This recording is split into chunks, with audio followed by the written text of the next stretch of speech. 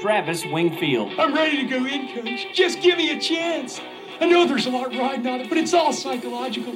Just got to stay in a positive frame of mind. You are Locked On Dolphins, your daily podcast on the Miami Dolphins, part of the Locked On Podcast Network, your team every day. All right, Miami!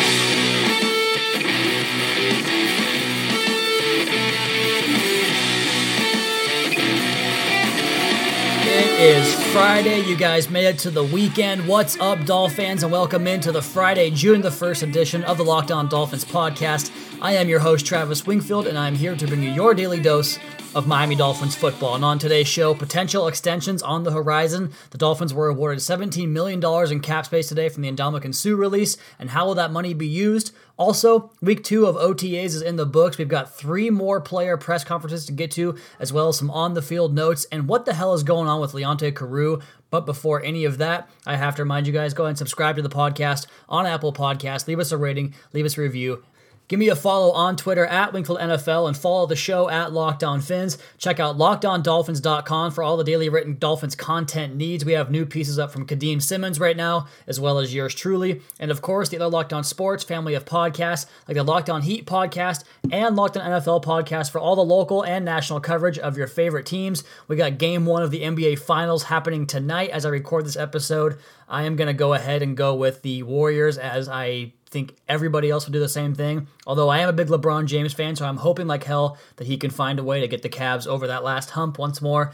But the deck is definitely stacked against him going up against that loaded Golden State team. So we'll see what happens. By the time you guys hear this podcast, Game 1 will be in the books. So this will be past news. Let's go ahead and get back into football and talk about the Dolphins on the Locked On Dolphins podcast. That's another Miami Dolphins. So OTAs are wrapping up now, as it is Thursday afternoon recording this podcast. Week 2 of OTAs is in the books, and the Dolphins sent 3 more new faces to the podium that haven't previously spoken to the media before today. And those players were Danny Amendola, Kenny Stills, and Frank Gore. So 2 new guys and 3 definitely big-time leaders of this team all took to the podium. So let's go ahead and jump right into what all of them had to say. Started off with Danny Amendola. Was a pretty, I guess the best of the bunch of the interviews, just because he gave you a couple of nuggets from things that you would hear from the Patriots way, or back when he was in New England, kind of bringing that mentality down to Miami, talking about how if you practice at a high level, you're going to play at a high level, and just getting these guys and all the guys around him at a certain energy level and at a certain intensity in practice, because if you do that intensity within practice, it's going to replicate itself on game day, and you might as well get to it now in late May, early June now, as the calendar turns over to June 1st, and it's just paramount to get some of these guys in the right mentality of playing at that level every single day so they can come to camp in July knowing what to expect and just roll that same wave right into the season and never really stop the momentum you've gained all offseason. It's a long progress. We all know how long the season really is for NFL players these days. It really never stops for them. So just bringing that same mentality every day, it's very nice to have that infectious personality.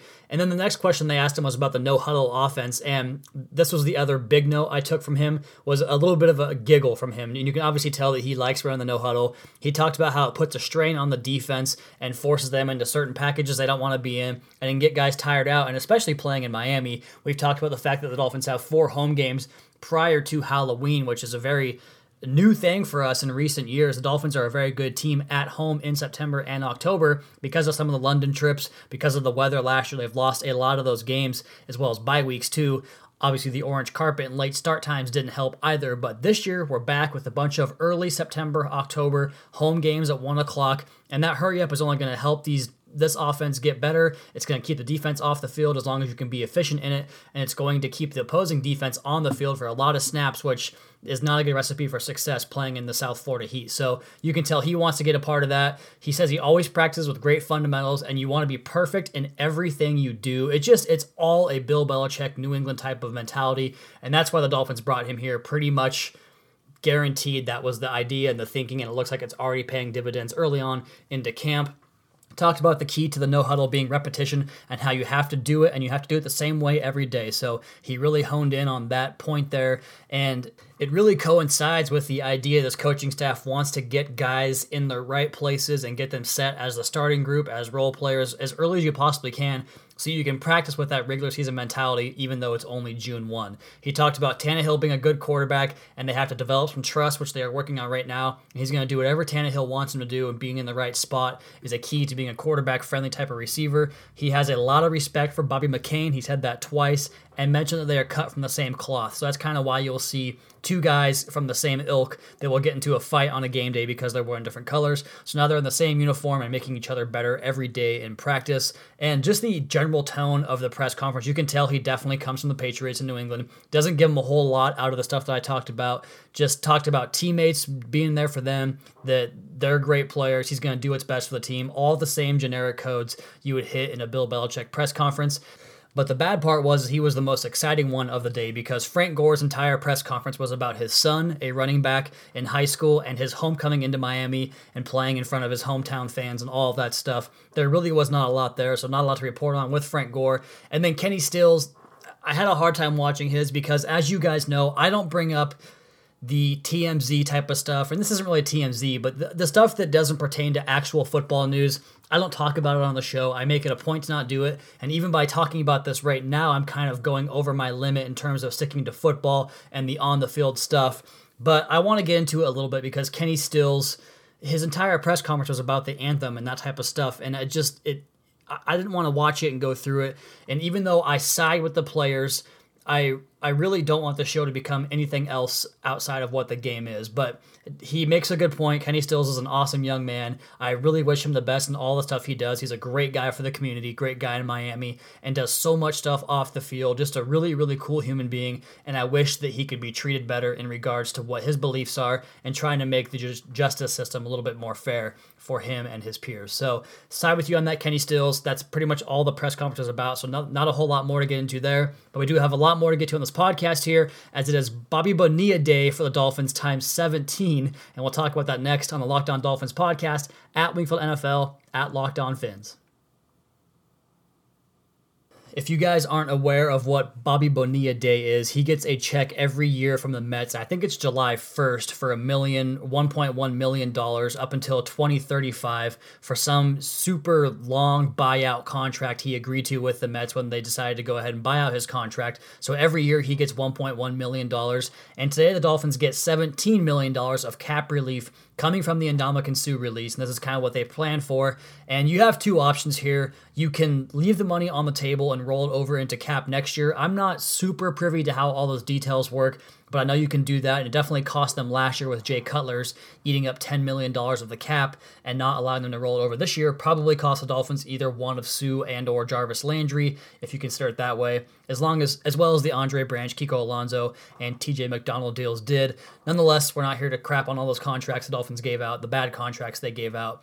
But what could they do with some of this money? Because they're typically a team that they don't really roll the money over. They usually use all the resources they're afforded and are willing to turn over every stone. That's one thing you have to appreciate about Mike Tannenbaum and Stephen Ross and Chris Grier and this entire organization is that they put the effort into finding the pieces. The decisions might not be the best, but at least they're not penny pinching like some other organizations do. So there are some free agents you can talk about. Jonathan Hankins is still out there, the defensive tackle that everyone kind of has an eye on in regards to what he could be, because this Dolphins defensive tackle group, while it's young and hungry, it's not even close to proven and possibly one of the worst units on this team. So he could come in and have a big impact right away. Maybe a quarterback shakes free. We've heard about Teddy Bridgewater possibly already finding himself on the way out in New York just because of the Sam Darnold drafting, and Josh McCown played really well last year in New York, so he's probably a good bridge guy to get to him, and then Bridgewater is the odd man out. So those are the two possibilities. I don't think it'll be a linebacker. I think they're pretty much happy with what they have there right now, with tons of guys competing for back end of the roster spots there. But I think spending the money in-house would be the best option. And there's really only one guy that, to me, truly deserves a new deal who's coming up on a contract. And in my opinion, that is Bobby McCain. There are several guys on this team that are going into the contract year. He's the primary one for me. And there are several guys going into year 3 that are not, those guys aren't allowed to talk about new deals yet until you finish your third year in the league. But I would consider Kenyon Drake and Xavier Howard atop that list. And the next guy that is eligible for a new deal that I would consider is Jawan James, but I also want him to prove that he's healthy this year and not a guy that's just going to play 7 to 9 games as he has been wont to do the last couple of years, or 2 out of the last 3 years, I should say. But talking about Bobby McCain, there was some talk in the press conference about the contract, but also about him playing on the outside. And if you look at Chris Harris in Denver, pretty much well known as the best slot cornerback in the NFL, he doesn't leave the field, despite the fact that the nickel corner or the nickel package is what you run about 75% of the time. 3/4 of the plays come out of nickel package. And Chris Harris, when they are in the 25% instance where it is base or just 2 cornerbacks on the field, he goes outside and plays outside because he's their best option. And if you guys go back to an article I wrote back in February called Miami's Multi-Purpose Man, Bobby McCain, it's on LockedOnDolphins.com. And in that piece, I wrote about his ability to play different looks, and there are clips in there where he plays a two deep safety look. There are clips where he plays on the edge, on the perimeter, where he takes up Emmanuel Sanders or Demaryius Thomas on the outside. And the reason he was thrust into that position was because Cordrea Tankersley got hurt in that game, and McCain had to play some on the outside. And I thought he played very, very well in that game. The whole defense as a whole really shut down that Broncos offense. And whether or not you want to say it was Trevor Siemian and how ineffective he is another story. But McCain, if you just look at his coverage, he got his hands on some footballs. He had that tip that led to a McDonald interception. He was very physical. He loves to play that feisty mentality. He can tackle on the edge, so you don't lose anything in run support if he's out there. I just think it makes a lot of sense for him to get some more looks on the outside because for my money, he's the best cornerback on the team. At least right now, I think Xavier Howard could be, and I think Cordrea Tankersley long-term could possibly be too in terms of the outside. But right now, as it is today, you're not losing. It's not like you're putting Tankersley or Howard on the bench. And let's be honest, it would be Tankersley. Howard is going to be the right cornerback. You wouldn't lose Tankersley to the bench. He's just going to play 25% less of the snaps, and McCain gets elevated to playing the 100% role. So that's what I would do, play McCain on the outside, and then when the third cornerback comes onto the field, McCain stays and kicks inside to play nickel, and then you have your traditional nickel set there with Howard, McCain, and Tankersley. So that's my thought. Get the guy a new contract. You can do it now for probably relatively cheap. He's only had one really, really good year. He had an okay year in 2016, and he didn't do much as a rookie in 2015. So he's definitely a trending up player, and you can probably get him now cheaper than you would in the future. So that just makes a lot of sense to me. And moving forward and kind of shifting gears, talking about a player that is trending in the opposite direction of Bobby McCain, Leonte Carroo had an injury in practice, or I guess they want to have surgery on his knee and get some stuff cleaned up. It's going to force him out of OTAs up until training camp, but he's supposed to be back for training camp. So a really bad news, a bit of bad news for a guy that couldn't afford any bad news. There is a plethora of wide receivers behind him that are kind of challenging for that last potential spot on the roster. And you look ahead of him, the top 5 guys, obviously Kenny Stills, Devontae Parker, Danny Amendola, Jakeem Grant, and newcomer Albert Wilson all have a say in the top 5 receiving spots on this team, and they are definitely going to be the top 5. There is no question about that. None of those guys are getting cut. I guess you could probably see one guy get traded, maybe Devontae Parker or Jakeem Grant. I don't see it, but I guess it's not out of the realm of possibilities. But Leonte Carroo is jockeying for the 6th wide receiver position, and he's got some guys behind him that want to have a say in that. Isaiah Ford, Drew Morgan, Rashawn Scott, Francis Owusu, even Malcolm Lewis. All of these guys that are vying for a spot on the roster if the Dolphins do keep 6 wide receivers. And now, once again, he's on the shelf, unable to fend them off for himself in practice. So not good news for him. He's had some opportunities to get on the field and very, very limited opportunities, only a couple hundred snaps in his career. Somebody told me that on Twitter that he had all these opportunities and hasn't taken advantage of them. And I'm thinking, what opportunities has he had? Because this 11 personnel package that runs Landry, Stills, and Parker onto the field every play, they don't come out of the game. And Devontae Parker's missed a few games, and he's had a couple of shots to go in there, whereas the Dolphins would probably go more towards 12 personnel and 2 tight ends when Devontae Parker came out. But even still, when he had those cracks, he didn't make a whole lot of noise. But besides those couple of chances, I mean, Kenny Stills doesn't get hurt. Jarvis Landry doesn't get hurt. They don't leave the field. He really never had a chance to get onto the field that much. So opportunity hasn't been great, but he also has not seized the small opportunities that he's had. And speaking of injuries here, Tony Lippett was back at practice, so was Charles Harris after some minor nicks and bruises the other day, so nothing to worry about with those guys. Dolphins all good on the injury front for now, heading into week 3 of the OTAs, and we have one segment left on the Locked On Dolphins podcast. We'll do that next at Wingfield NFL, at Locked On Fins. we can take you into the weekend on this podcast here and just kind of finish things up. Most of the news and notes out of the way. I wanted to thank you guys again for the massive success of the Jeff Darlington podcast. We had our best month ever on the podcast for the month of May.